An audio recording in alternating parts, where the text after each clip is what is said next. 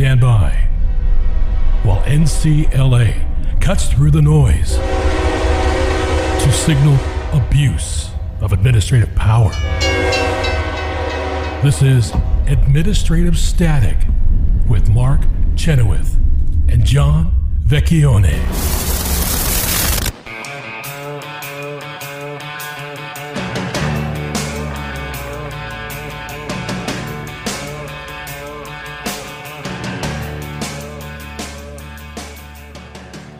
Welcome to Administrative Static. Mark Chenoweth and Janine Eunice with you today. John Vecchione is under the weather, but we are also joined by Kara Rollins for this segment. Kara, thank you for sticking with us and coming back to talk about another one of NCLA's cases where we had some action this week. The case is GH Package Product Testing and Consulting, Inc. v. Peter Buttigieg et al., Buttigieg being the Secretary of Transportation. So the NCLA agreed to a stipulated dismissal of this lawsuit against DOT's administrative enforcement regime. Tell us more about this. Why would NCLA agree to a stipulated dismissal, and why is this a victory for our client? Happy to. So our client tests packages for hazard material transport. They don't make them, they test them. And DOT had brought some fines and penalties against them through their in-house system. It's not a pure in-house adjudication system.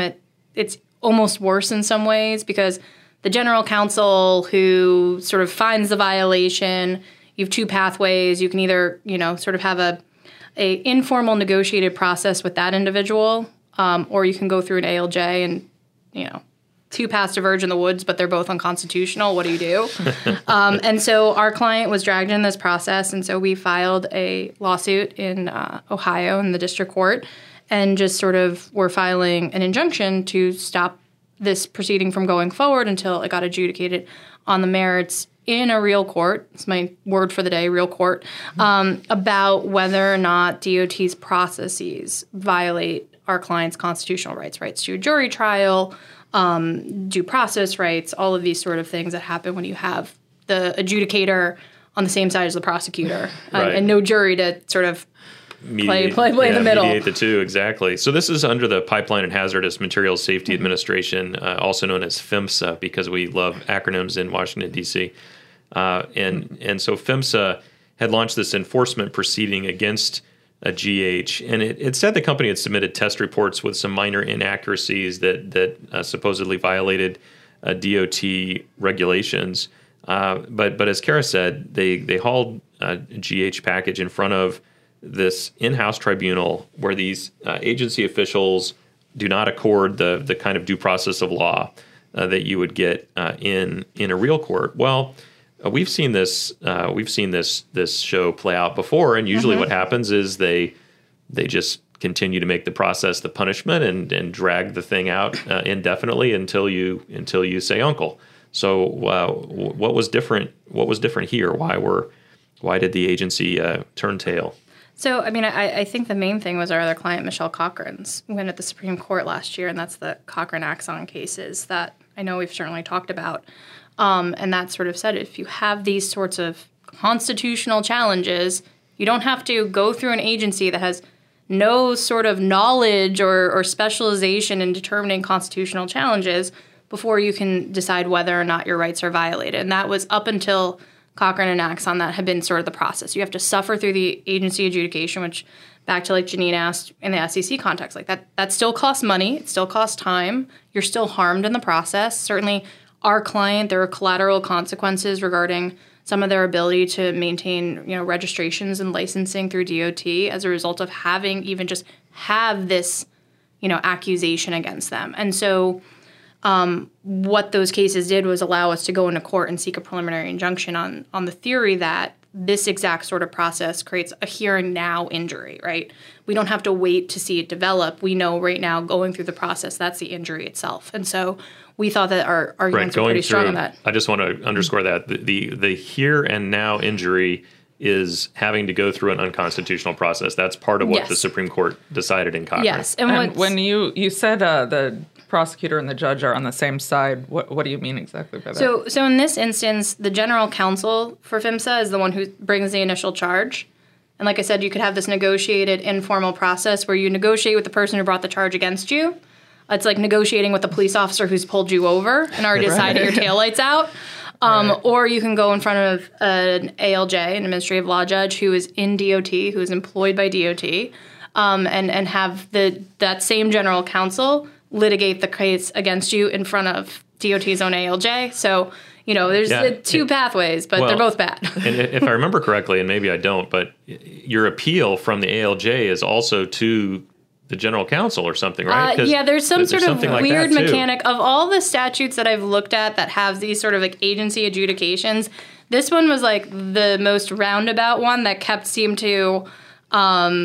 It was we always use the Sisyphus argument, but like this one was just like even more. Like I think there were two boulders in this scenario, and they both rolled over at the end of the day. So no work there. But yeah, so I mean, we went into court and we just said, we think Cochran and Axon control. Our client shouldn't have to go through this. We filed a preliminary injunction, and what happened in that process that was really interesting is the government took an incredibly narrow reading of Axon and Cochran. And one of the things that came up sort of pre-Axon and Cochran and was floating around the background of those cases, this concept of structural constitutional challenges. I've asked many people, many intelligent people, nobody can actually tell me what a structural constitutional challenge is. It's like a know it when you see it sort of thing. Right, like what the line is between, that's structural, that's semi-structural, that's not structural. And so they said, well, this isn't, or maybe one of them can go through a preliminary injunction because we did raise issues about the appointment of the ALJ. And so maybe it is a structural constitutional challenge because appointments challenge violations and double, layer 4 cause removal problems are sort of understood to be. Those are lurking in here too. Those are lurking there too, and that's everybody sort of agrees those are structural constitutional challenges.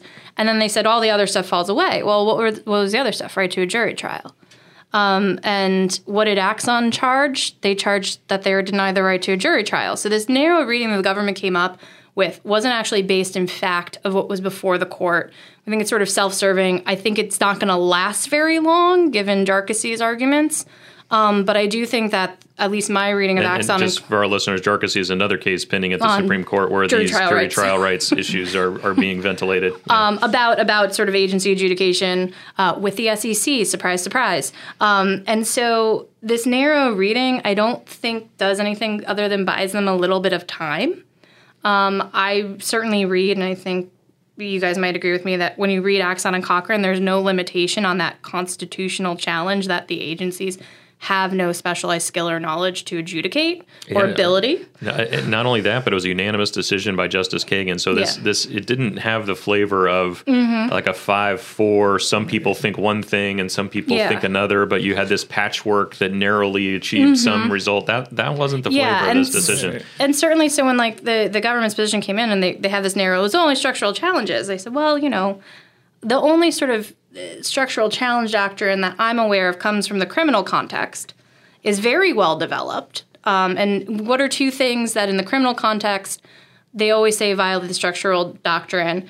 It's biased trial judges and denial of the jury trial right. And that's been for years. That comes from a Supreme Court case back in the 90s, but dated older, Toomey case, some of these older ones that we're all very familiar with. So this idea that somehow a biased judge and denial of a jury trial right is not a structural constitutional issue, I'm still, even after this dismissal, going to bend my mind around, because we know from looking at other cases, our case is not the only one that's getting pushed and argued in. But for our client, this Christmas, their case is dismissed. Right. The adjudication is dismissed. That's why it's a win. And just to clarify sort of what that means, so there was the underlying administrative action that was going on, and as Kara said, we came in and filed in federal district court against the agency saying, hey, there's all these constitutional problems with your administrative proceeding. The agency didn't want to defend in that case. Yeah. And so in order to prevent having to defend in that case, they dismissed the underlying administrative proceeding against our client. Yeah. Because once that goes away, then, well, now what are you suing on in federal district court, right? So they're really trying to escape accountability for or escape any sort of court judgments against the constitutional problems with their whole process. And we see this across the board post Cochran and Axon, is cases are getting mooted, which means that the government's taking some action to alleviate the problem, or they're asking for stays until jarcossy is decided, because there's a ton of these cases that are floating out there that have particularly the jury trial right issue in them. And they're just, like I said, they're buying time till June of 2024, if not sooner, to get these things taken out. And it's just sort of, the frustration is, I understand as a government attorney and an attorney generally, you have to do best for your client. I'm not sure that this sort of strategic decision is serving either the government as a client or the people the government serves, which is all of us. Right. No, and I so think that's a problem. Well, and in fact, what PHMSA wanted to do here is they wanted to just sort of withdraw the notice of wrongdoing against our client without getting any sort of merits-based ruling from the ALJ. And the administrative law judge, to his or her credit, who was overseeing the underlying enforcement proceeding, said, no. By your decision to take no further action on the allegations, you in effect have failed to meet your burden to prove your accusation against GH Package. So we're actually dismissing this with prejudice, and you can't bring this administrative action. And that's the most important part, because this concept of with prejudice means that the agency can't bring the same charges against them later. And more importantly, when I was talking about those sort of collateral issues that occur, if it's with prejudice, there's been no adjudication on the merits against them that precludes them from getting their licensing and regulation type stuff back. And so that's really important as well. Absolutely. And I should, before we run out of time here, give credit to our colleague Shang Li, who was lead counsel in this case. And so congratulations to you. Congratulations to Shang. Congratulations to GH Package, Product Testing and Consulting. Yeah, Shang is so good at these jury trial cases, they keep getting mooted on him.